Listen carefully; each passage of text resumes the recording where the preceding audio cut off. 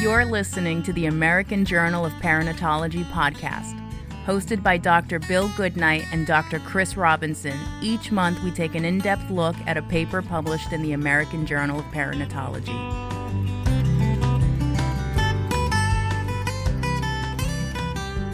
So we are joined by Lisa Levine at the Society for Maternal Fetal Medicine to discuss her oral plenary session 1 presentation, oral presentation number 5, entitled Foley or Misoprostol for the Management of Induction, the 4-Mommy trial, a 4-arm randomized clinical trial. I want to thank you for joining us today. Thank you. Remind me, you were with the University of Pennsylvania? Yes. Yes, awesome. So we really enjoyed seeing your presentation this morning, and I know the audience, as well as our audience, is going to be very interested to hear a little more about the result and what led to this.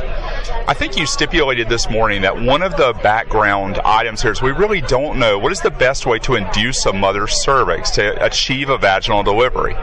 And this led to this work. Correct. There certainly have been a number of trials looking at induction methods, cervical ripening methods, to see which ones have improved outcomes, faster time to delivery, lower cesarean delivery rates. But there have been very few that have looked at multiple agents in one study. And that's what lends to the difficulty of us actually truly comparing the differences within different studies. So one of the things you did, you looked at 4 different arms in this study, and you used both arms that involved mechanical as well as pharmacologic ripening methods, and then used them together as well. So describe your study design a little bit for the listener. Sure. So this was a 4-arm randomized trial that looked at misoprostol alone, cervical Foley with misoprostol concurrently, cervical Foley alone, and cervical Foley with oxytocin concurrently. They all had their own standardized induction regimens for each arm, and then once they achieved active labor, they all had a standardized active labor protocol that was the same across the 4 groups. Once you started this protocol, you had a very large population that was approached for inclusion. Tell us a little bit about the clinical population that you were working with in this case. We're in West Philadelphia, so it's an urban population. There are a lot of high-risk deliveries and high-risk patient populations that are referred in. The major exclusion criteria that I think precluded most of the women from being in the study was the fact that we wanted them to have a Bishop score less than or equal to 6, and a cervical dilation less than or equal to 2. And many of them came in, their Bishop score would be 7, or potentially they were 2.5 centimeters dilated. And I think that was probably the main exclusion criteria, that and or they were contracting too much to be able to get a misoprostol. So upon randomization of these women, they then had a standardized protocol. Is that correct? Yes. Okay. And when the woman was randomized to her specific protocol, she was analyzed in an intent to treat fashion for this? Correct. Okay.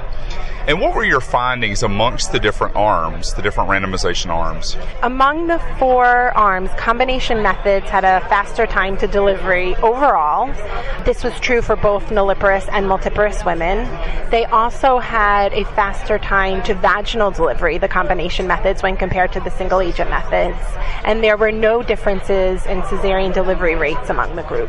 I think that's a very important outcome that a lot of people were paying attention to, was the combination of both mechanical and pharmacologic induction did not increase the rates of cesarean delivery, and thus would also be kind of maybe a surrogate for safety in this case as well. Absolutely, absolutely. You know, we definitely were not powered to look at cesarean delivery. If you look at our overall rates, in order to truly see a difference in cesarean delivery, we would have needed more than 800 women in each group. But when you look at the maternal morbidity as well as the neonatal morbidity, again, things that we were not powered to, but you can certainly see trends in the numbers, and it really does appear that the maternal morbidity and neonatal morbidity was lower for the combination method groups.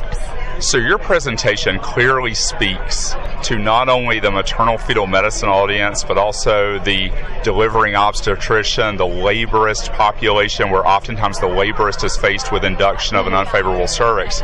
So I think it has a lot of power to potentially change practice for them. But I was very interested as well in your presentation. You also kind of addressed the patient, and you looked at what is the benefit for the patient who is coming in, and what did you find there? We didn't do any official initial patient satisfaction survey. However, we did end up getting a lot of feedback from patients that we were not soliciting for. And it seems like the correlation between patient satisfaction is higher the faster you get delivered. But certainly the other implications for women and healthcare utilization in general is the fact that if we can truly reduce the time in labor without increasing risks, that has huge implications for healthcare utilization, healthcare delivery, financial implications, and patient satisfaction. Absolutely. I think that's exactly what I was speaking to, is the number of hours in labor that were saved potentially when you look at modifying your management of induction of labor. And so this is very helpful evidence that I think will be cited very highly and utilized in the future. Thank you. Thank you very much for presenting, and congratulations on your work. Thank you so much. Thank you. So we are joined by Sarah Ray Easter, who is from the Brigham and Women's Hospital, who is presenting her work entitled Prior Term Birth Protects Against Preterm Birth of Twins. Thank you for joining us. Thanks so much for the opportunity. So tell me a little bit about what sparked your interest in investigating prematurity surrounding twins. Absolutely. I think that you don't have to tell a group of obstetricians that if you could have a patient, you'd want her to be a multip with a good past OB history. That being said, as someone who sees a lot of twins in my clinic, I was interested to know if there truly is a protective effect from having a prior term birth from preterm birth of twins. As of now, we don't have a lot of great screening options for risks of preterm birth in twins, and there aren't a lot of great interventions.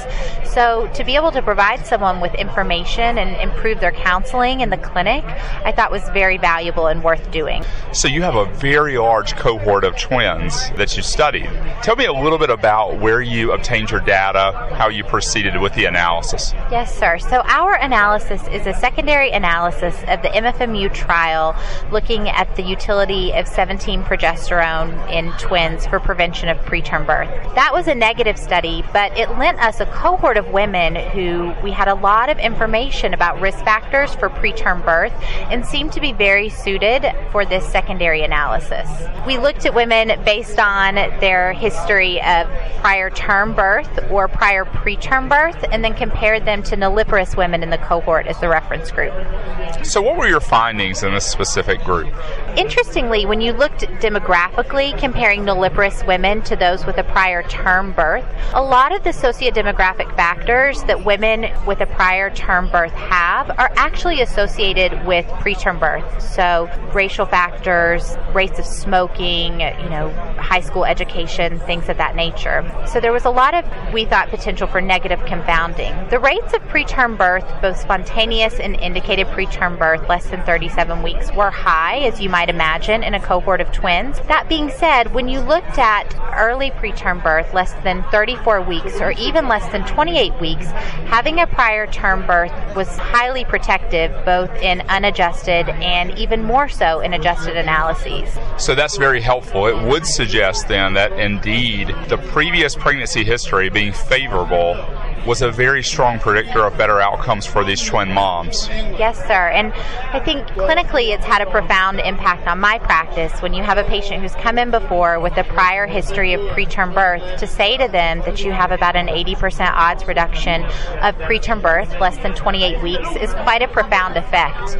I think not only has it been clinically useful for counseling and trying to provide moms of twins with some reassurance about their anticipated obstetric outcomes, but I think it underscores the importance of considering past OB history and future research dedicated to twins and preterm birth. Very interesting work, and I'm sure it will be highly anticipated to read in the printed format. Thank you very much for spending time with us today. Thanks for the opportunity. That was the American Journal of Perinatology podcast. Thank you for listening. To find out more and to read this month's highlighted paper, go to www.tima.com/AJP or check out our Facebook page at facebook.com/AMJ Perinatology. If you enjoyed our podcast, please rate us on iTunes and join us next month when we will discuss another paper from the pages of the American Journal of Perinatology.